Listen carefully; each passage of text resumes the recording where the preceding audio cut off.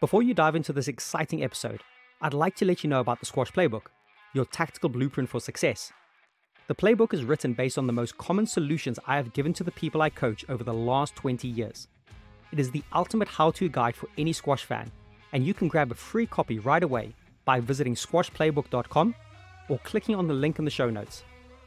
Are you freaked out by that hard-hitting hacker? Frustrated with running out of ideas against the relentless retriever? Want to close out matches more clinically when in the lead? Or do you need some mental tools to overcome bad calls by referees? These answers plus many more have been brought together all in one place for the squash community.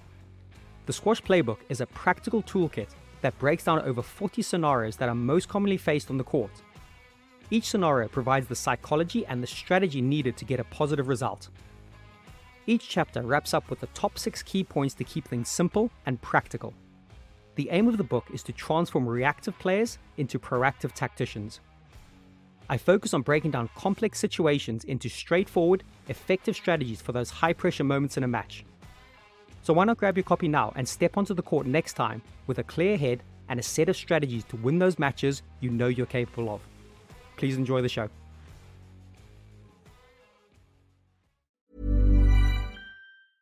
Ready to pop the question? The jewelers at BlueNile.com have got sparkle down to a science with beautiful lab-grown diamonds worthy of your most brilliant moments. Their lab-grown diamonds are independently graded and guaranteed identical to natural diamonds, and they're ready to ship to your door. Go to BlueNile.com and use promo code LISTEN to get $50 off your purchase of $500 or more. That's code LISTEN at BlueNile.com for $50 off. BlueNile.com, code LISTEN. Hold up. What was that? Boring. No flavor. That was as bad as those leftovers you ate all week. Keke Palmer here, and it's time to say hello to something fresh and guilt-free. Hello Fresh. Jazz up dinner with pecan-crusted chicken or garlic butter shrimp scampi. Now that's music to my mouth. Hello Fresh. Let's get this dinner party started. Discover all the delicious possibilities at hellofresh.com. Hiring for your small business? If you're not looking for professionals on LinkedIn, you're looking in the wrong place. That's like looking for your car keys in a fish tank. LinkedIn helps you hire professionals you can't find anywhere else, even those who aren't actively searching for a new job but might be open to the perfect role. In a given month, over 70% of LinkedIn users don't even visit other leading job sites. So start looking in the right place. With LinkedIn, you can hire professionals like a professional. Post your free job on linkedin.com/people today. Hey Squash community, hope you're well, and I hope you're looking forward to this next installment of the SquashMind podcast series. So I'm very delighted to welcome back to the show, Allistair McCaw. It's his second outing on the show, and like I said in the first time we chatted, there was still so much I wanted to go deep with him and figure out and understand and have a good chat with him about. And it was about 6 months ago we had our first chat, so a bit of a 6-month gap, and then here we are again. Again, he just came across so well. He's just, absolutely brilliant at what he does. Got a lot of time, a lot of respect for him. And he just puts things across in such a simple way.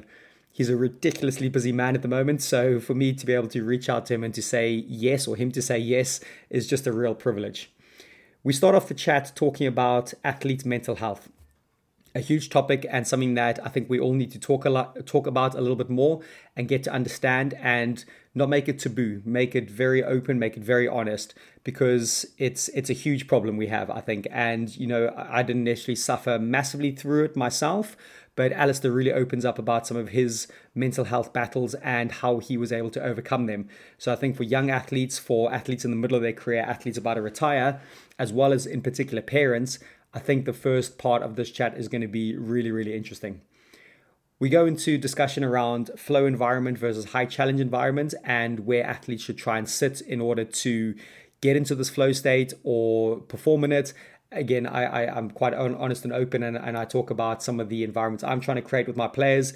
Allistair really goes big into the flow state and how to try and achieve this and how to try and get in there. We also have a bit of discussions around some of the tools with athletes who are really talented and things that come easy and almost not willing to put the work in, and then how he's able to speak to his athletes and how he's able to try and help them out in this regard. We also have a bit of a chat on the concept of overthinking, which again, I'm very guilty of this when I play and when I was playing in particular, of overthinking, overanalyzing, trying to go too much detail.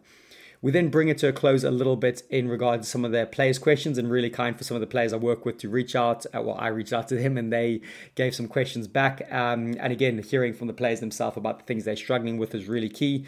Talking about the optimal state of performance and the mental warm-up, talking about consistency and maintaining habits and discipline, and also talking about managing work-life stress or school stress in regard to mindfulness. Allistair recently recorded a series on mental toughness on his platform, the Champion-Minded podcast, which I'm going to be diving into really soon and talking about. And it's a real gem how he closes off this podcast. It gave me goosebumps. It was brilliant what he said around the top tip or non-negotiable for improving athletes' mental toughness. So I'm not going to ruin it because I'd like you to listen to it and I'd like you to try and absorb what it was. And without further ado, please welcome Allistair McCaw.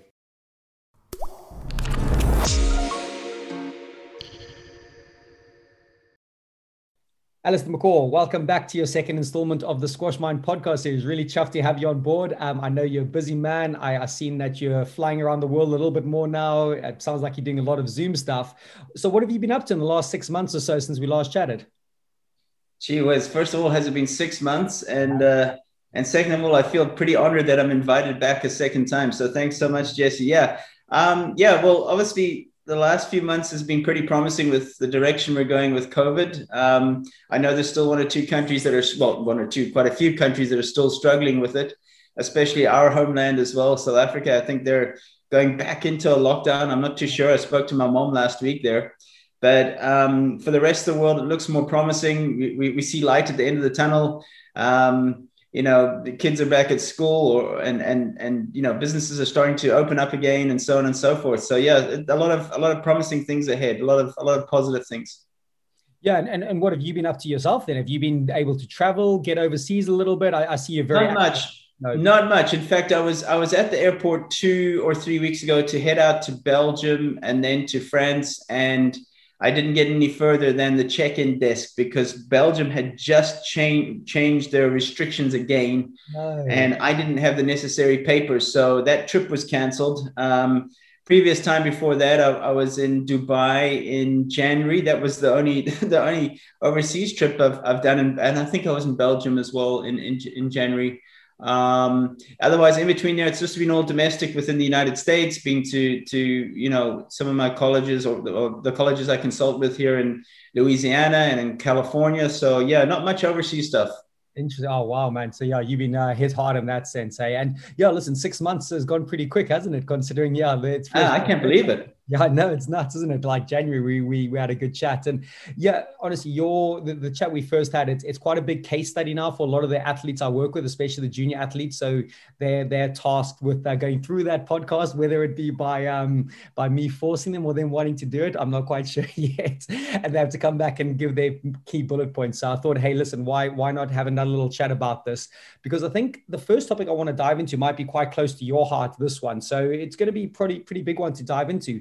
Athletes' mental health. You've put out some amazing tweets lately from some athletes' mental health, and it's been really cool to see. So a double-sided question here. Firstly, what were the reasons behind the tweets you put out, and why do you feel so passionate about this subject?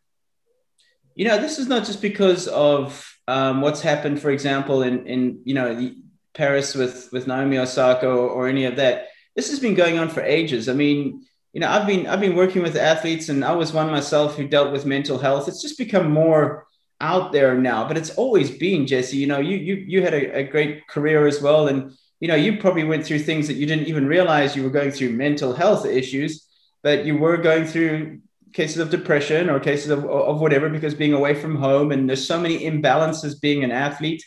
Because where there's priorities, there's going to be imbalances. But I wouldn't say I've increased the volume with regards to mental health. It's always been there. I suffered from depression back in early 2000s. I again suffered it once I finished my career. It was such a massive change in my lifestyle. It left a void. I didn't have a purpose after I stopped my athletic career.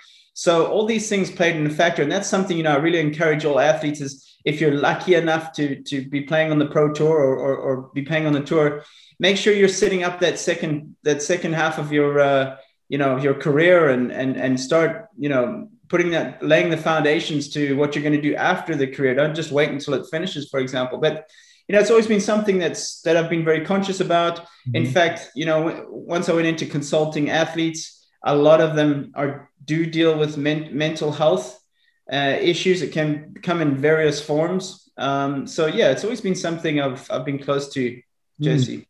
No, totally. And listen, like someone like you using the platforms to speak about it is fantastic. And looking at it from a distance over here, it's great. And, the conversations seem a lot more open now.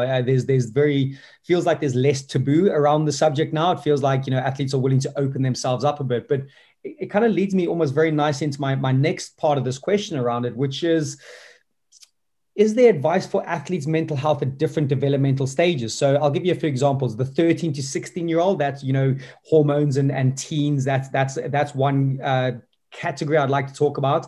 Then possibly the 25-year-old athlete, and then maybe the 35-year-old athlete ready to retire. So I'm kind of thinking 3 different containers here. What comes to mind when I ask you about that developmental stages for athletes' mental health? Yeah, mental health can happen at any stage, especially with young kids, for example, even under the age of 10, who are maybe bullied at school, or, they have maybe mental challenges or so on, there's mental health it can happen at any age in terms of, or mental illnesses can happen at any age. So I'd say with the younger generation, as you mentioned there, it's different pressures, different stresses, different aspects to say what a 25-year-old or a 35-year-old goes through. You obviously mature as you get a little bit older and you start to understand things a little bit better. But I'd say as a child, it's about finding your identity. Again, it's about things of your upbringing. Have you been bullied? Kids can be very, very cruel, with teasing other kids at school and about certain features of themselves and whatever. So what's great as well is I know that schools are now educating kids on mental illness and mental health and so on and so forth with regards, how you are with your fellow pupils, for example. We know that words, there's that saying that sticks and stones can break my bones, but words will never harm you, which is so far from the truth. Somebody can say something to you. I was teased about my teeth when I was younger, and it actually impeded me from smiling a lot. I was always very serious. Because I didn't want to open my mouth. So people would always say to you, why are you always so serious? Why do you never smile? Yeah. And it was because I had an issue with my teeth, because I would be teased about it. So, there's always a reason behind certain things. So, before you want to tease somebody else or say something, maybe just think twice before you say it, because those can have long lasting effects. So that can be at a young age. That can be the mental illness there with regards identity. Mm-hmm. Moving on into the 20s, each decade brings its different challenges to us. What we want when we were 40 is completely different to what we wanted when we were 25, for example. So, 20s, I was having this discussion as well with someone this week. I can't remember who it was, but, 20s, you're trying to prove yourself. Yeah. And then the older you get, it's not about proving yourself. It's about improving yourself. And that's the journey I've been on for the last, thank goodness, the last 10 years, whatever, since I've been in my 30s, I'm now in my 40s, well into my 40s, is about improving myself and not really having, the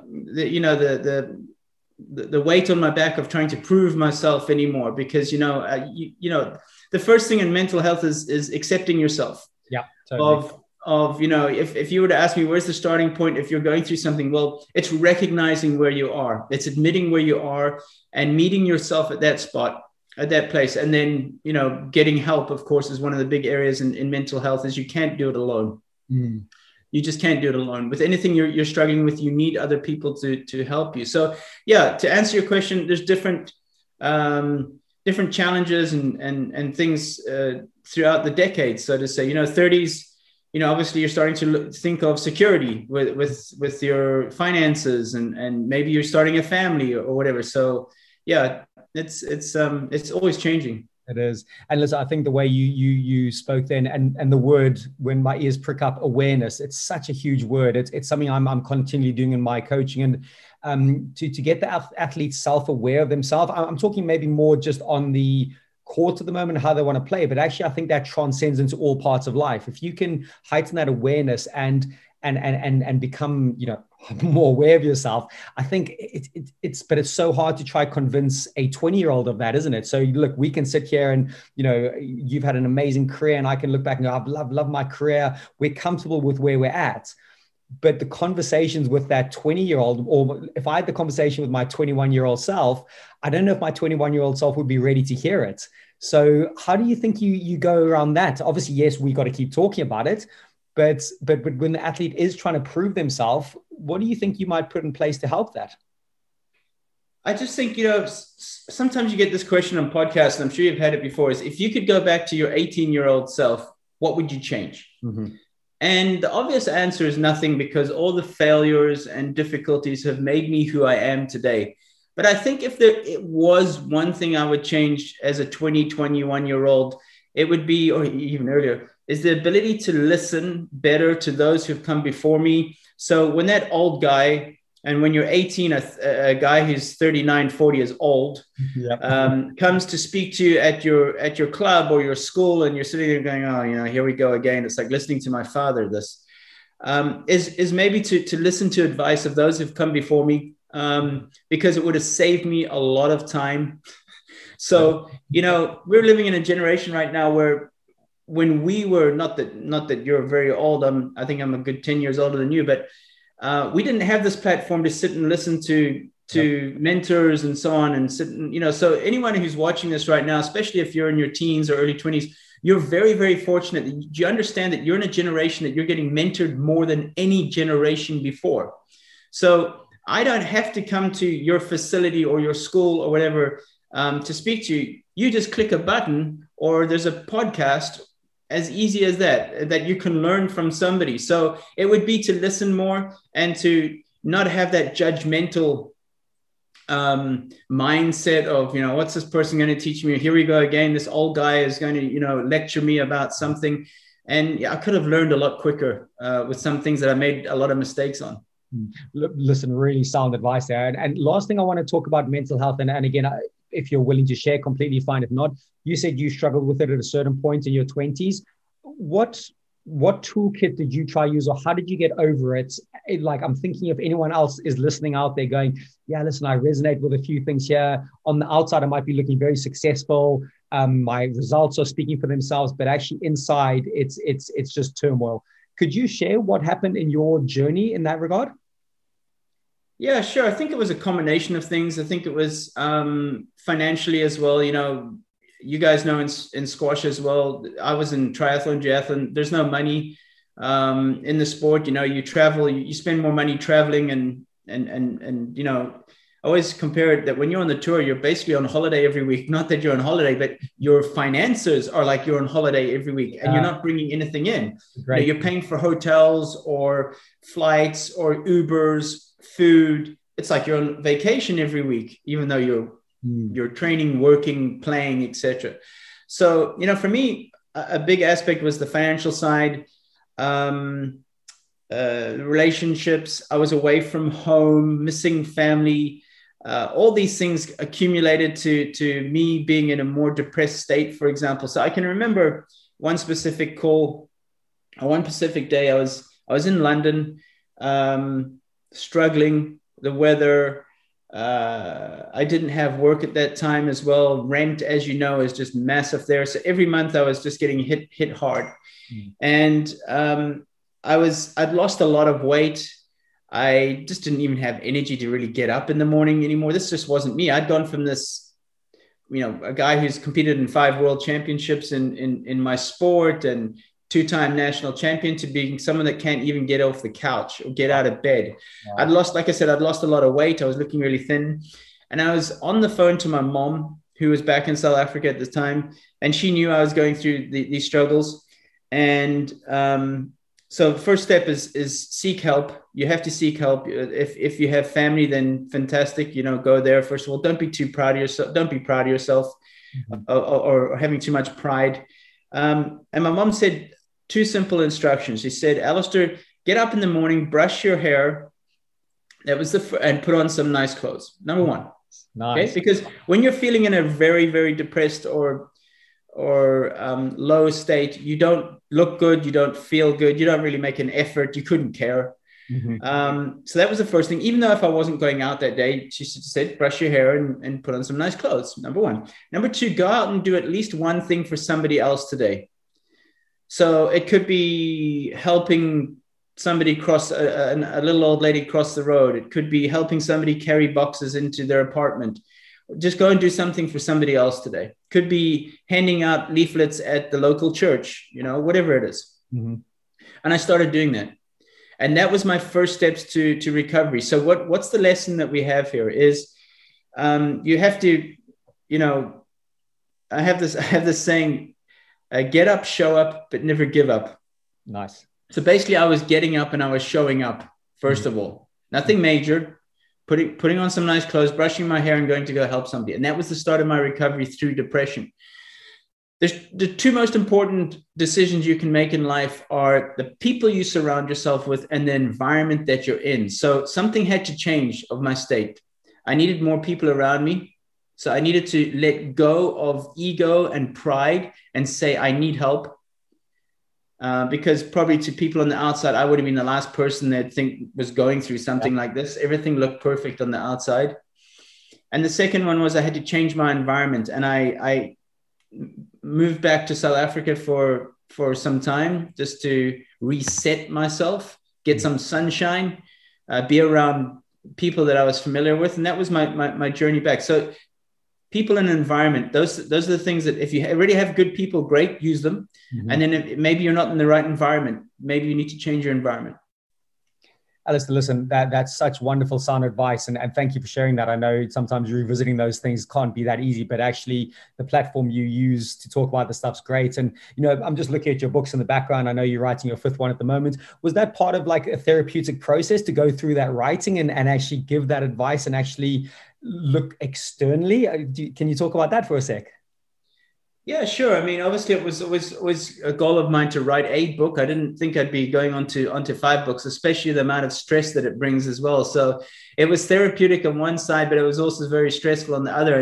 And nothing's changed. I mean, 5 books down, it's still very much the same stress, if you like, but I've learned a few things about deadlines and so on, because, there's things you can't control. COVID was one of those. Yeah. But definitely I used that time to good use, that I had a lot of time to write another book. If I was on the road traveling like before, I probably wouldn't be halfway through it by now, but I am finished it.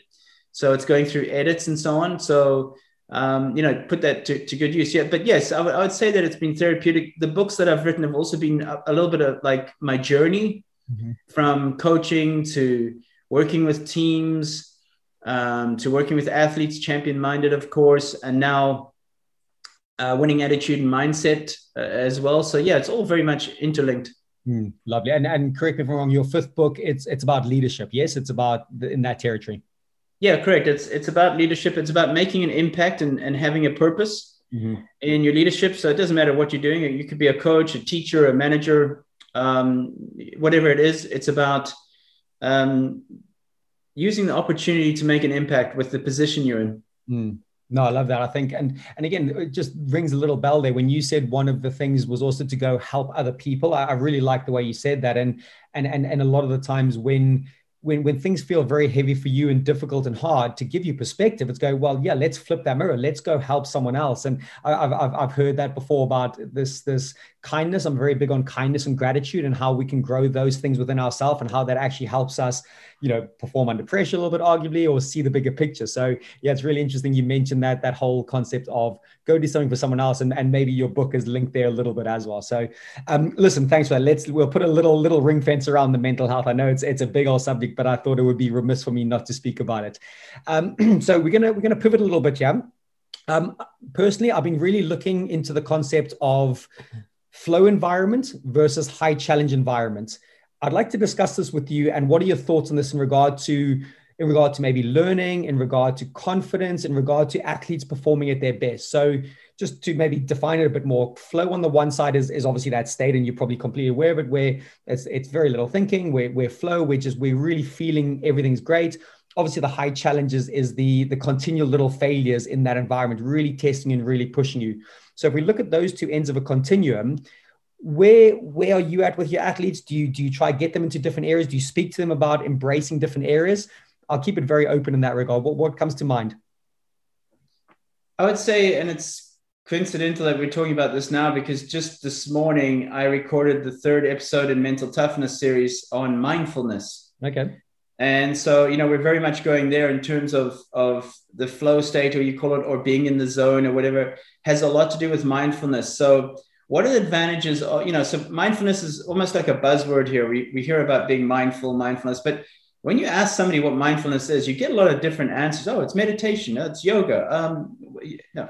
Mindfulness, basically the description of mindfulness in the dictionary is being present. It's being in the moment. And the more you practice of being in the moment or present, right, the more focused you're going to be, the more you're going to be able to be in that zone, so to say, or in the flow state, so to say. So how do you become more in that flow state or zone, which is every athlete's goal, is, where it's just subconscious. Everything's just happening for you. It's just, it doesn't happen a lot in an athlete's career where they have just those perfect, they will describe it like they were just in another realm. They were just in their out of body experience. In other words, like it just happened. They can't really explain it, like that perfect match or whatever. Like it just happened. Like everything was just working. I was thinking clearly. The ball was this big. Everything was just happening.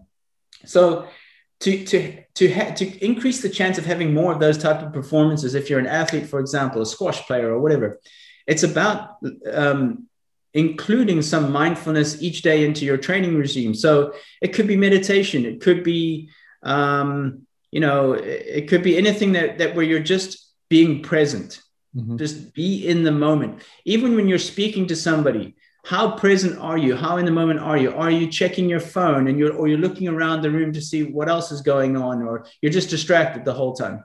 So it's the elimination of distraction, and it's the amplifying of mindfulness, of being in the moment. And for an athlete, every athlete desires to be in that frame of mind when they walk onto a court or on a track or in the pool or whatever it may be. No, totally. Listen, you're speaking my language there. A lot of what SquashMind tries to bring is daily mindfulness, and there's little daily challenges for mindfulness. And I think if we exercise those parts of our brain, they get stronger, don't they? The neural pathways fire more, they thicken, they get stronger. And you know what? It becomes easier for that to spill over into performance. Where I want to investigate with you is, I suppose, if you've got an athlete, are you asking for them to be in the flow environment in the lead up to tournaments, and when they're trying to train and when they're trying to get into, what I'm trying to think about is the challenge environment, which is a reach and fail environment. So they're slightly reaching, but they're failing, they're reaching, they're failing. There's argument to say that encourages neuroplasticity and encourages problem solving and encourages getting athletes to think on their feet. In the flow state, it's all about expressing what you currently already know. So that's where I'm not struggling, but I'm just playing around with the continuum of going, do we take the athletes more into that challenge environment to actually expose them to small failures, or do we encourage them more to be in the flow state to encourage the confidence and express where they currently are? So what do you think when I ask that question? Yeah, well, I'm definitely the least scientific guy in the industry. I always just try and keep things simple. If you ever read my books, they're the most simple books to read. So I think that's maybe why they do well, because people want simple messages. I think sometimes when it comes to the subject, Jesse, we make it too complicated, too complex, and big words and scientific and this and that. That's one of the reasons why I wrote Champion Minded. Was when I was an athlete, I couldn't find a book that was just simple with explaining these things, these questions you're asking me right now, like how do you get in the flow state? How do you get in the zone? How do you deal with pressure? I just wanted simple answers. Like I don't care what the left side of the brain is thinking. I want to just know what I have to do on the court when this happens. So I just try and keep it as simple as possible. I'm probably one of the last guys to talk to with regards scientific stuff and so on. But yes, the mind is a skill. Mindfulness is a skill. Flow, getting more into a flow state or zone state, if you want, is a skill. The more you train it, the better you're going to become to it. And it's very, very few athletes are able to achieve this, because it's tedious, it's boring, it's, oh, what, sit and do yoga or meditate for 20 minutes. They can't even hold that focus. I mean, me as well. Try if you haven't meditated, try meditate for 5 minutes and see how your mind just keeps racing to noise and what you still need to do later on today. And that conversation you had 2 hours ago, your mind is just racing the whole time. And so meditation and these things, if that's what you're going to do to get into the zone, takes a lot of time. But people quit pretty early because it's difficult and it's boring and it's, what is this doing? Is this really doing anything? So yeah, I mean, it's something again that has to be trained, and let's not overcomplicate things as well of how we see it. Yes, of course, coaches should be continually challenging their athletes. I think what's very important is what athletes can, or what coaches can do a better job of, is especially working with younger athletes, is teaching them the proper relationship with failure. Describing and explaining the journey of what failure does, is that failure is not bad. Failure is not something that you take personally, that you are a failure. You simply just failed at something, but that's not attached to your identity that you're a failure. So I think it's very important that we I've seen that the best athletes and successful people I've worked with have a different relationship with failure to other people. They don't want to fail, but they go, okay, what's this teaching me? What can I learn from this? What can I move on from this? It's one of the first questions I ask every athlete or player after a match, win or lose, what did you learn? I was mentoring a young Indian athlete last evening, and I asked her that exact same question all the time. What did you learn from the match this weekend, win or lose? Or what did you learn from today's practice? Because if you aren't learning, if you're not coming off the court or getting out of the pool or whatever it may be, and you haven't learned something, then what was the point of going to that practice or playing that match? Totally. I think that links into the awareness that we spoke about earlier, doesn't it? If you can heighten the athlete's awareness that they're on the lookout for the learning here. I love the way you frame it up about your relationship with failure. I've not heard someone put it across in that way so well, and that's brilliant. I'm gonna probably steal that and use that if I'm honest. That's a great one. And yeah, if you can really get that relationship with failure right. Again, none of us go and seek failure, do we? But if we can accept it, we're there, we've accepted it. But what actions do we take based on that failure? I think that's the key, isn't it? To put in the interventions, the actions on that. Yeah, I mean, I'm not punting this 3-part series podcast I've done on mental toughness series. We released What is Mental Toughness this week, and it's free. It's on my podcast. But we were just talking about exactly that, like the difference between adversity and a challenge. Are they the same things? And they're not, because when you set a challenge to yourself, you should expect adversity. Otherwise, it's not a great enough challenge. If I say I'm going to walk from here to my gate, which is, my community, which is, a kilometer away, that's not really much of a challenge, because I know I'll achieve that unless I get hit by a car or something. But that's not much of a challenge. There's not going to be much adversity probably there either. So the bigger the challenge is, the bigger the goal is, the more adversity you can expect on the way. So let's just say your grandiose goal was to win the British Open or to win the World Championships. You're going to have a lot of adversity on the way. So buckle up. And that's why I say that we need to teach athletes to have a different relationship with failure. Yeah, totally spot on. And just one last thing on the mindfulness. I'm thinking, again, it's a hard sell. It's not that sexy, is it? In regard to like the slightly longer term, you got to look at it for athletes, like trying to go, right, trust me, you got to do this, you got to work on it. I'm thinking more in competition now. When that athlete hits that red mist and they're starting to get overthinking and things are getting difficult, what mindfulness interventions do you look to put in place during the competition? Have you spoken about that yet on your podcast? Because, by the way, I'm going to listen to those straight after this. Yeah, I mean, look, the 3-part series is not just for athletes. It's really just general in life. But of course, there's a few sports analogies there as well. But it's for anybody to listen to, be working in the office or whatever it may be. But mantras is always something that's very, very as part of my method of working with athletes, is what they say to themselves. with their thoughts, controlling of your thoughts, controlling of the words you say to yourself, which, can help. The second thing is obviously breathing. It helps with anxiety or nerves or pressures, is breathing in between points, for example. So let's just say you get, in tennis or squash, you get 20 seconds between points. I'm not too sure what it is in squash, but it'll be maybe 7 to 9 possibly. Yeah. Okay. Is taking 1 or 2 deep breaths, very just controlled deep breaths. And the correct breath is not from your diaphragm, your chest up. The correct breathing is from your tummy up, below your belly button.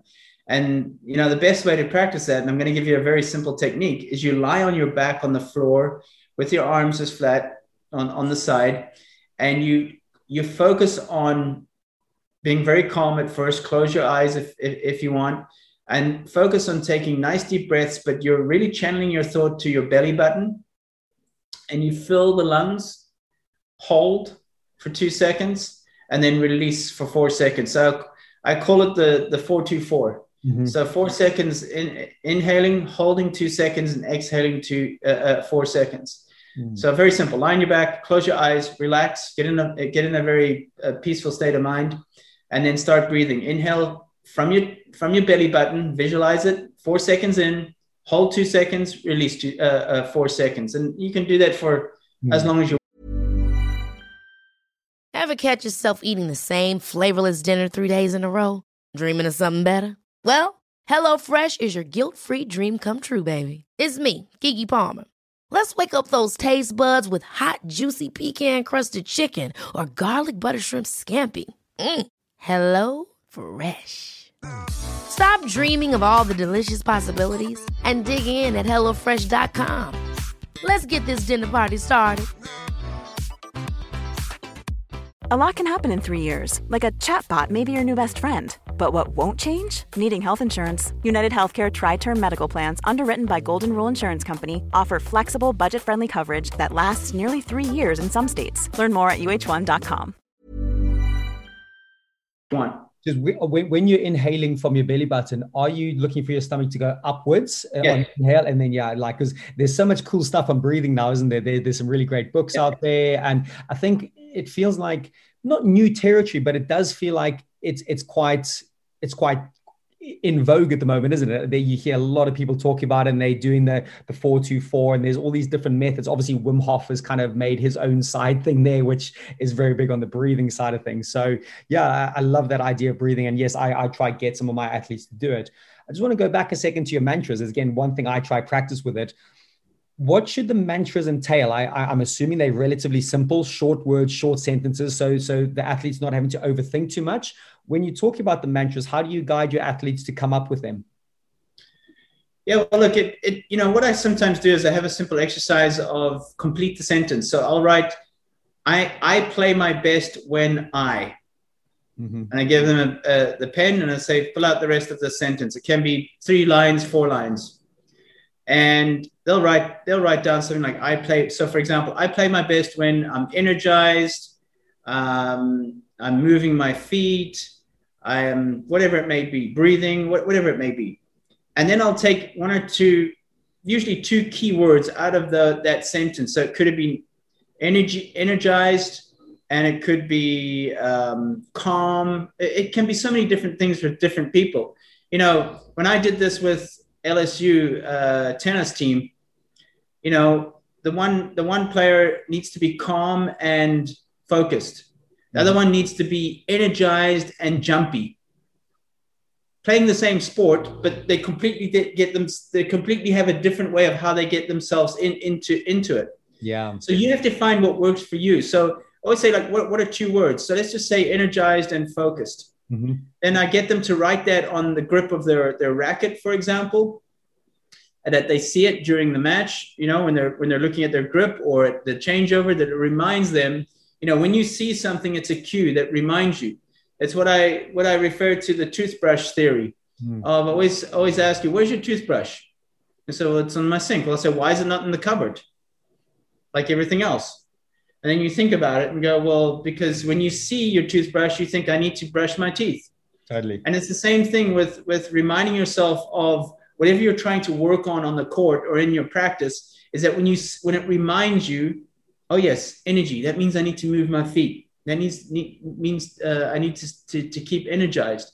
Right. It reminds you to do more of it. So you got to find out what works for you. Like I said, I had same sport, but two different athletes, and the one is completely gets into her game being calm, and the other one needs to get into her game being energized. Yeah.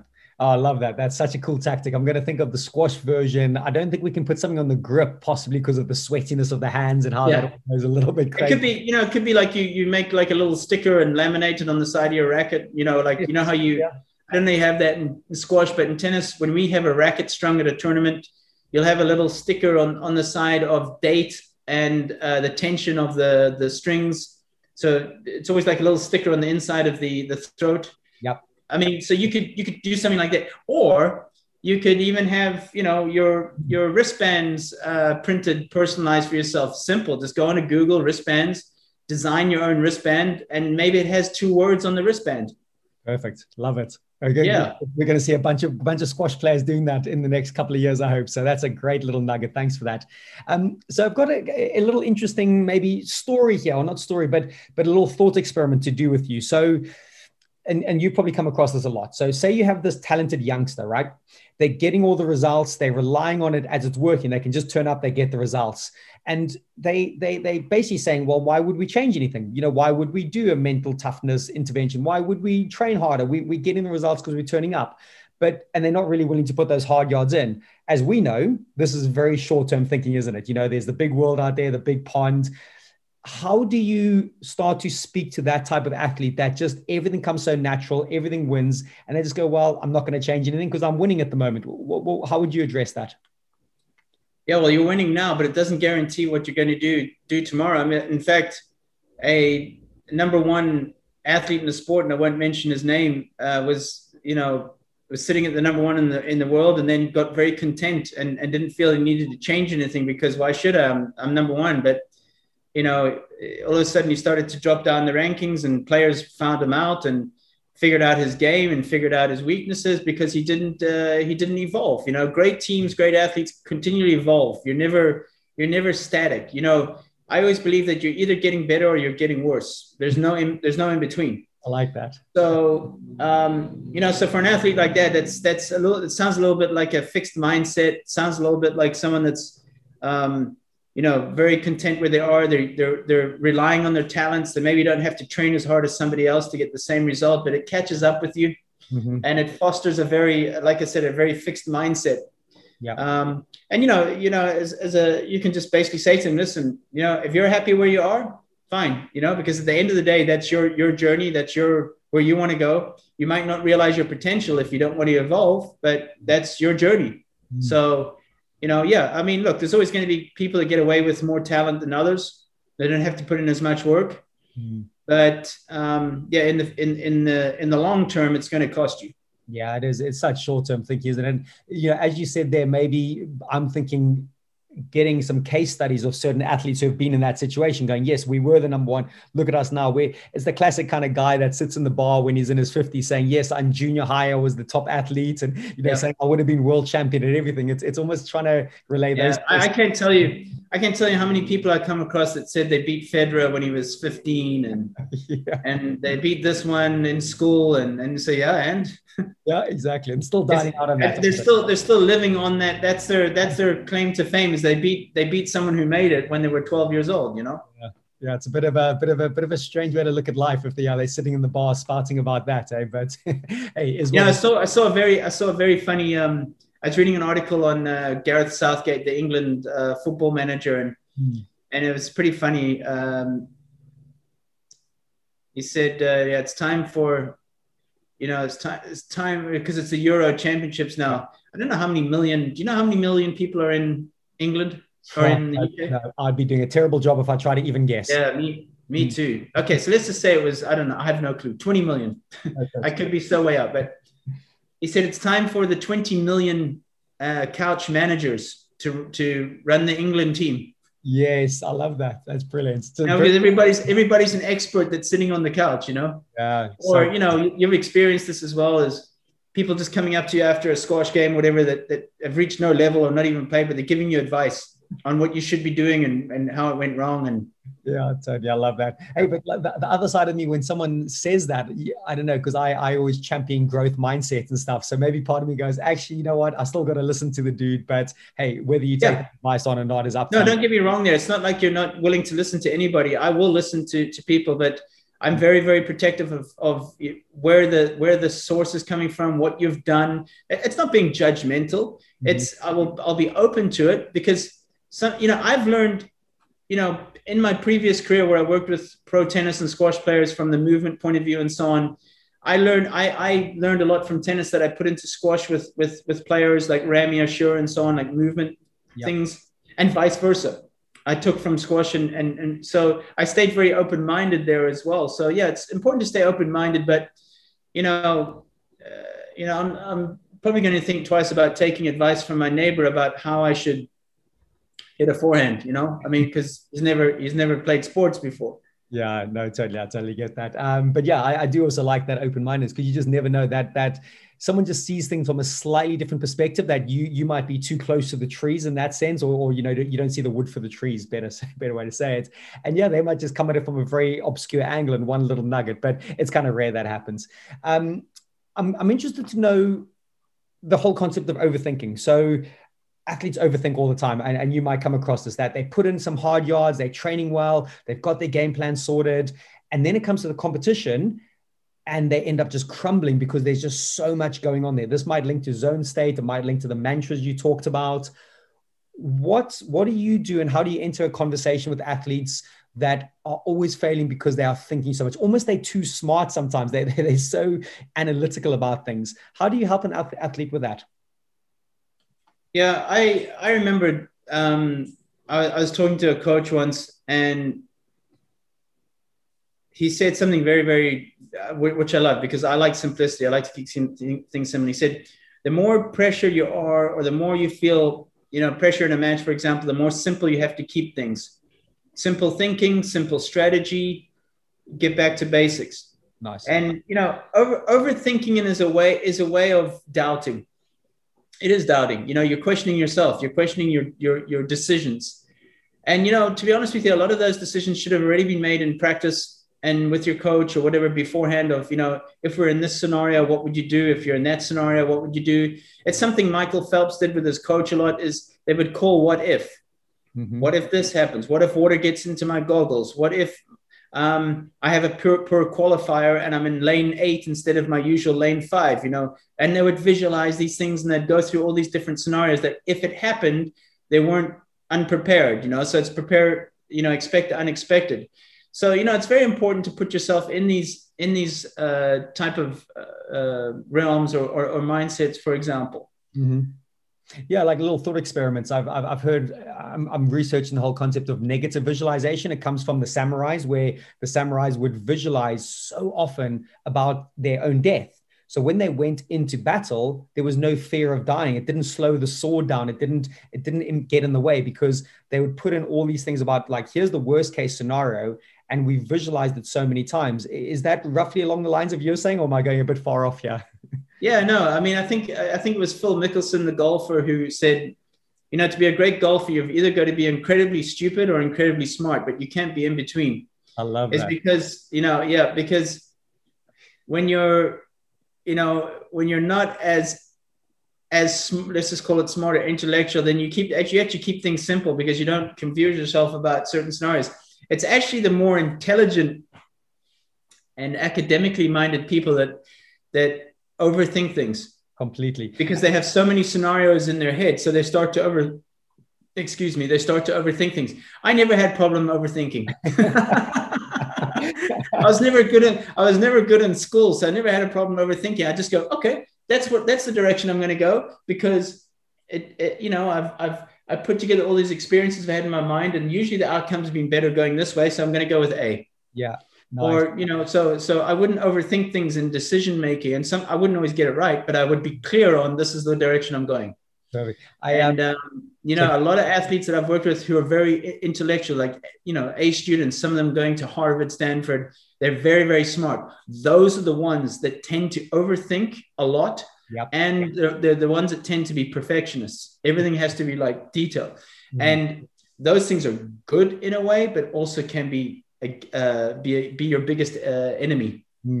A couple of things come to mind there on that, the Harvard student, and I've got a couple of students myself who are like ridiculously smart, smashing A levels like 2 years ahead of their time.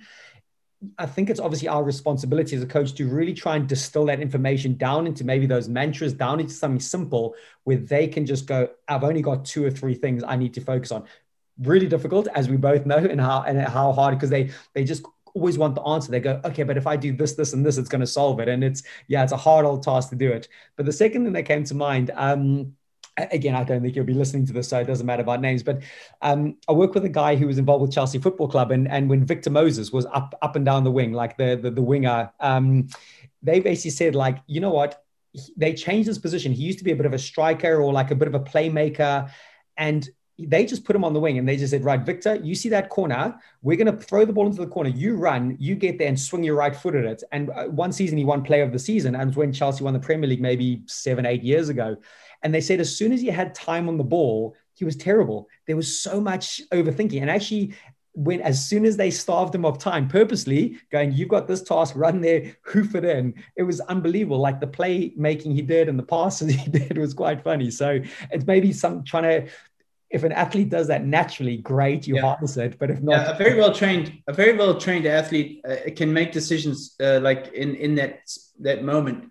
But you guys know as well, and I know there'll be a lot of squash players listening to this, is that, you have that term hold, when you hold. Yeah. Please excuse me if I'm not getting the term 100%, but, where you're able to just wait to that last moment to see where your opponent's going to go, and you have that time. And those are times when you can overthink, because now you have options. Yeah. Now you have options. It's almost like a freeze in time, but, you only maybe have less than a second to think, but you're able to extend that second of like holding it until the last moment, until you know where you're going to go. Those are the times that you can overthink. You can go, you were going to go, to the left side or to the right side. You can make, it's also like in Formula One, for example, is that the best drivers are able to freeze time more. They're able to, the milliseconds, they're able to extend. It's a very, talking about flow state and stuff like that. That's a sport where those guys are in that mindset of type of like in a tunnel. If you ever see that amazing lap by Ayrton Senna from Monaco, where, he's doing, a qualifying lap, and the onboard camera just shows that he has absolutely no time to think about the corners. They're basically coming in 300th of a second each corner in Monaco, because it's a street circuit. So it's corners and so on. And there's no margin of error for there. You mess up, you hit the wall.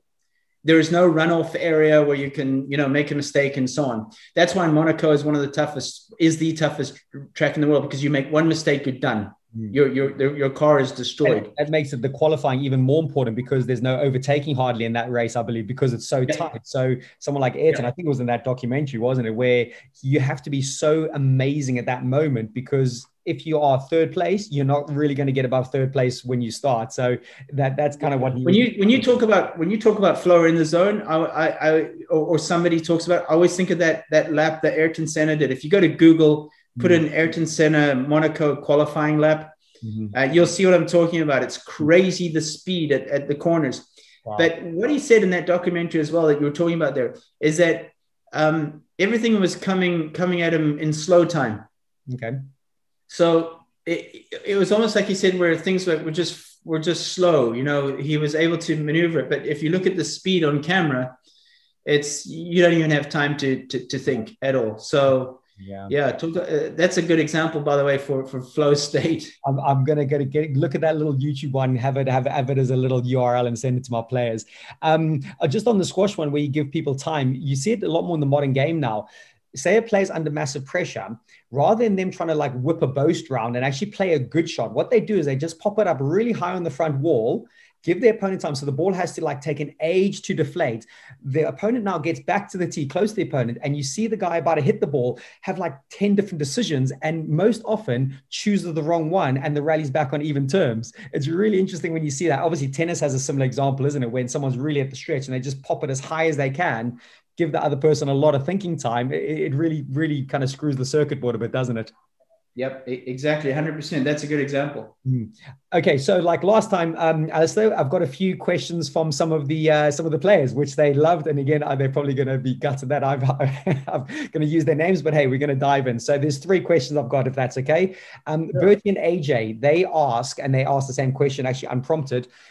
They said, "What mental warm up do you recommend to be in the optimal state to perform?" So they're struggling a little bit, like they're doing their physical warm up, but they maybe not tuned in mentally. Any ideas on that? Yeah, I call it prepper readiness, and it's especially the hour before you play.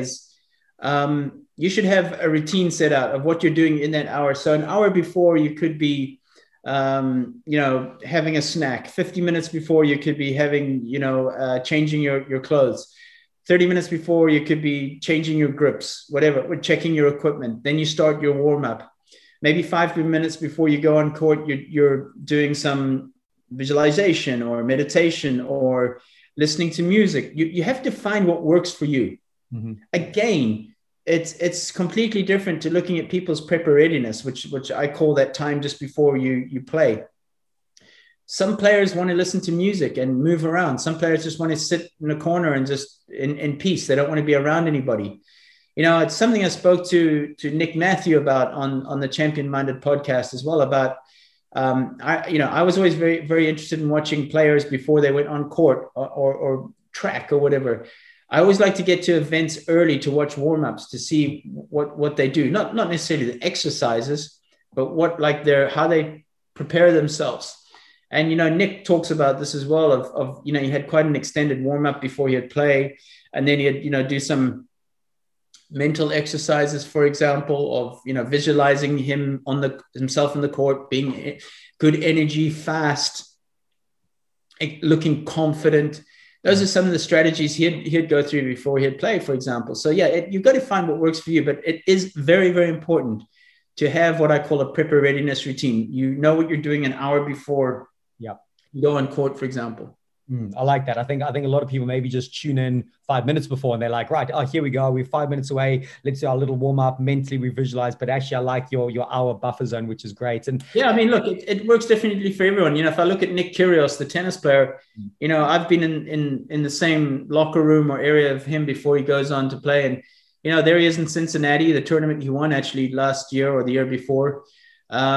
Playing ping pong with kids, like kids of kids of other players and so on. And then they're calling him Kyrgios against, Tsitsipas, court 2. And there he is. I just want to finish the game here quick. And he grabs like a Snickers or something on the way out. Amazing. That's his preparation to get onto the court. Yeah. So what I'm saying is, what probably doesn't work for him is telling him to go sit on the couch and meditate and get in the zone, because it probably won't work for him. As where for other people, it's completely different. Yeah, obviously he needs a level of playfulness by the sounds of it. His energy comes from the playfulness rather than the seriousness. Oh yeah, he does. And he's energizing himself. He's taking his mind off it. So maybe he doesn't want to sit and think about the match before it. So he's distracting himself before he goes onto the court. Nice. So, I'll be honest with you. If someone said to me, I'm a nervous wreck before I go on to play every time, I'd say, do something that distracts you. Okay. I like that. Do something that distracts you. Play a game or, whatever it might be. Just do something, if you want to chat with friends or watch something on your, do that rather, if that's what distracts you and keeps you from thinking about your match, then do that. Yeah, I'm actually going to suggest that, because I think I put in interventions going, okay, yeah, try this, do this, maybe do some breathing techniques, do some meditation. And actually, you probably hit the nail on the head. Kyrgios style, do something that just distracts you, which, yeah, really, really cool little tip there. So Laura's back, and Laura says, what do you think are some of the ways that consistency can be maintained in discipline to train and continue habits? Discipline comes down to your level of self-discipline. So it's really, just being focused on the goals that you've set for yourself and being disciplined to keeping those goals. And those goals can be mini goals throughout the day of, your eating and what time you have a nap and what time you get to practice, how you warm up. It's all the little details that make a great player, getting all the small little things right on a daily basis. I always say there's no better feeling than putting your head on the pillow at night and knowing you did everything you could today. Mm-hmm. you ticked all the boxes, you got to practice early, you warmed up well, you ate well, you hydrated well, you did your foam rolling, you did your stretching, so on and so forth. And you put your head on the pillow and you go, that was a good day. I completed what I need to. So yeah, it's consistency comes down to self-discipline. You've got to discipline yourself to do all these things. And then over time, keep doing them. I have this saying, the average do it sometimes, the good do it most of the time, the great do it all of the time. And that's the difference of, if you're looking at the difference between average to good and good to great, it's consistency in your daily habits. No, so powerful. You say that in your book, and it's one of the big highlights of part of my book. And I think even Laura herself spoke about that at one point. I think maybe where she's struggling, I think she's 15 or 16. It's maybe not quite seeing the outcome yet of her processes. And that's maybe where to keep that level of consistency or even the motivation to keep doing it. Look, we can sit here as slightly older people with a bit of time on our hands and go, hey, listen, trust me, it will take time. But that's sometimes a hard sell, isn't it? Because if the outcomes aren't quite there. Yeah, I know I'm using a lot of tennis examples, but I just look at this girl, Anastasia Pavlyuchenkova, who's reached the Roland Garros finals, which is but probably by the time this podcast is out or this episode is out, they've already played it because it's tomorrow in France. She won junior French Open at 16. She's now 20. She's now 30 years old. Okay. And she's had to basically wait 52 Grand Slams and 14 years to get to another final. Amazing. On the senior side. Well, some people never achieve that. So hats off to that. But that tells you about persistence. That tells you about consistency. And I know her from the tour because I've worked with some Russian players, is that she's been like just every single day since she's a junior, just grinding, pushing. And, she's getting her reward tomorrow by playing in the final. Brilliant. Well, 14 years later. That's, what a great story, and definitely one to use in the future for those athletes struggling to understand the process versus outcome. And, it summarizes it great, and, master the art of showing up. Sounds like she's mastered that art. She's shown up, and her rewards are there. So great little bit of nuggets. And final question from one of the players, Oliver asks, what's the best way in managing work school stress with mindfulness? So really kind of cool timing for this as well, like unprompted as well. Didn't even know you guys were doing a mindfulness bit on your podcast. So best way to manage work school stress with mindfulness. Time management. Okay. Putting aside proper time for your studies, proper time for eating, proper time for practice, etc. That's going to help you, create a little bit more stability and so on. So if you're rushing everywhere and you're overdoing your daily schedule, you're putting too many things on there. For example, you might have to sometimes buy some time from your practice to put in more into your studies, for example. So really that all comes down to time management, how you're managing your time, and then just being present. If you're going to be studying, be studying. Don't have your phone next to you. Don't have distractions. Be in a quiet place. For me, I couldn't focus properly for more than half an hour. I know that sounds funny. I'd have to get up, go out. I still do that now today when I'm working on something or working on a presentation or writing. I'll write for about half an hour. I get up, I go downstairs. I might make a cup of tea. I might go outside just for a bit of fresh air and then come back in again and then refocus again. I would start to lose focus after half an hour. I'd start be thinking, okay, did I get messages or, what am I missing? So be present 100%. In fact, it's very, very interesting that the Finnish schooling system is one of the highest education systems. It is the highest education system in the world. Mm-hmm. And they have a very interesting concept, is that their classes are shorter than normal classes. They're 40 minutes. They're not an hour or an hour and a half. It's so that they can get the most out of their attention, and they can really have focused attention for 40 minutes before they take a recess. So very, very interesting is that. It's like, how long can you focus for before you need to take a break? So I'd rather say this in coaching point of view, is I'd rather have a fully focused athlete for 45 minutes than someone that's just drifting and just cruising for an hour and a half. I'd rather get quality for 45 minutes from somebody. Yeah, no, well, links to purpose as well, like getting that purpose and that laser focus. But yeah, on the Finnish schooling system, it's fascinating what they do. I think it's most of Scandinavia, those shorter lessons. I don't think they get homework until they like something like 12 to 15 years old. They hardly even do homework. And I think a lot of their learning is in forest school. So they go out and they learn in nature a lot, or they experience the outdoors a lot, even though it's snowy and cold and dark. And yeah, it's the highest education rates is not the right word, but yes. Performance rates. I think performance yes. rates, when they look at it, it's phenomenal. It's really cool. And hopefully more people pay attention to it. Yeah. I mean, education system here in America, brutal. It needs to be improved drastically. I think we're only 16th or 18th in the world or something. I don't even know if it's that high, to be honest, but I also believe in just that intense type of learning and then take a break, intense type of learning, then take a break. Yeah. And actually, like I know you said you're not sciencey, but there's a great podcast from a guy called Andrew Huberman, he's a neuroscientist at Stanford. And a couple of his episodes are all on those learning bouts. He says learning bouts and then what he calls non-sleep deep rest. So for your example, 30-minute learning bout and then a bit of a non-sleep deep rest where you're making your tea, going outside.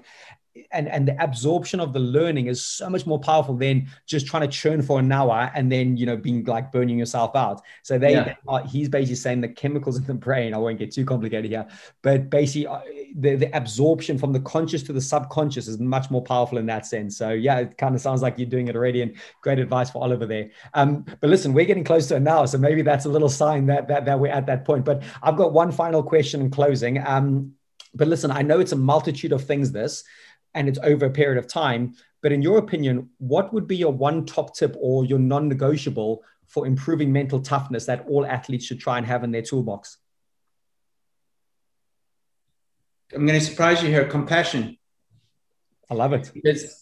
Because we can sometimes be too hard on ourselves and compare ourselves to others of why they're getting better quicker than we are and so on. So compassion, especially you need compassion when you're competing. You need to be very compassionate with yourself and not beat yourself up about things and mistakes and so on and so forth. So compassion definitely helps with your ability to think clearer, to be in the moment, where you're just being good to yourself, so to say, because you've already got an opponent on the court. You don't need to beat yourself up. You've already got someone that's wanting to do it for you. So, I would say especially that we talk about mental illness and health and so on and so forth. I would say definitely compassion is a big one. Especially a lot of top athletes are very, very tough on themselves, and it starts to impede their performance. Perfectionism impedes your performance. Yeah, totally. Listen, I think that's an amazing way to end it, but I'm just curious, like you've chosen the word compassion and I resonate with it massively. Would you have answered the same thing 10 years ago out of interest? No. Why not? No, absolutely not. I mean, I would probably have said, work harder or, whatever. And of course, all those things are important to become elite in any sport or any activity, but no, definitely not. Interesting. I think really just finding the importance of being good to yourself more is a massive, massive quality that will help you. Yeah, in all areas. About I think you even speaking to the lady on the gate in your community, and actually just being outwardly good and being outwardly kind. You mentioned that, and it did resonate with me. And actually, I think a few of my students picked up on that point itself and have reported back to me and going, actually, that was a real good nugget. So listen, Allistair, I think you've rounded it off beautifully with that word compassion as your one top tip or non-negotiable for improving mental toughness. So a massive, huge thank you, man. This has been, again, an absolute treat for me. I'm glad we could have a follow-up one. And my players are going to hopefully love dissecting this and feeding back as we go along. No, absolute pleasure. Thanks so much for having me back. And I wish all the players who are watching this right now the best of luck. And please be mindful when you walk into your training facility, say hello to the receptionist, say hello to the janitor, thank them.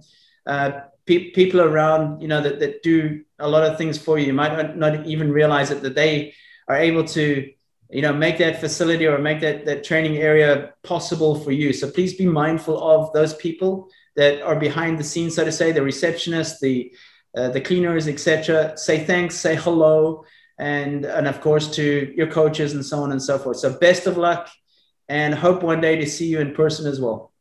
Absolutely beautiful. Thank you, Allistair. Thanks, Jesse. presence, process, persistence, the essence of SquashMind.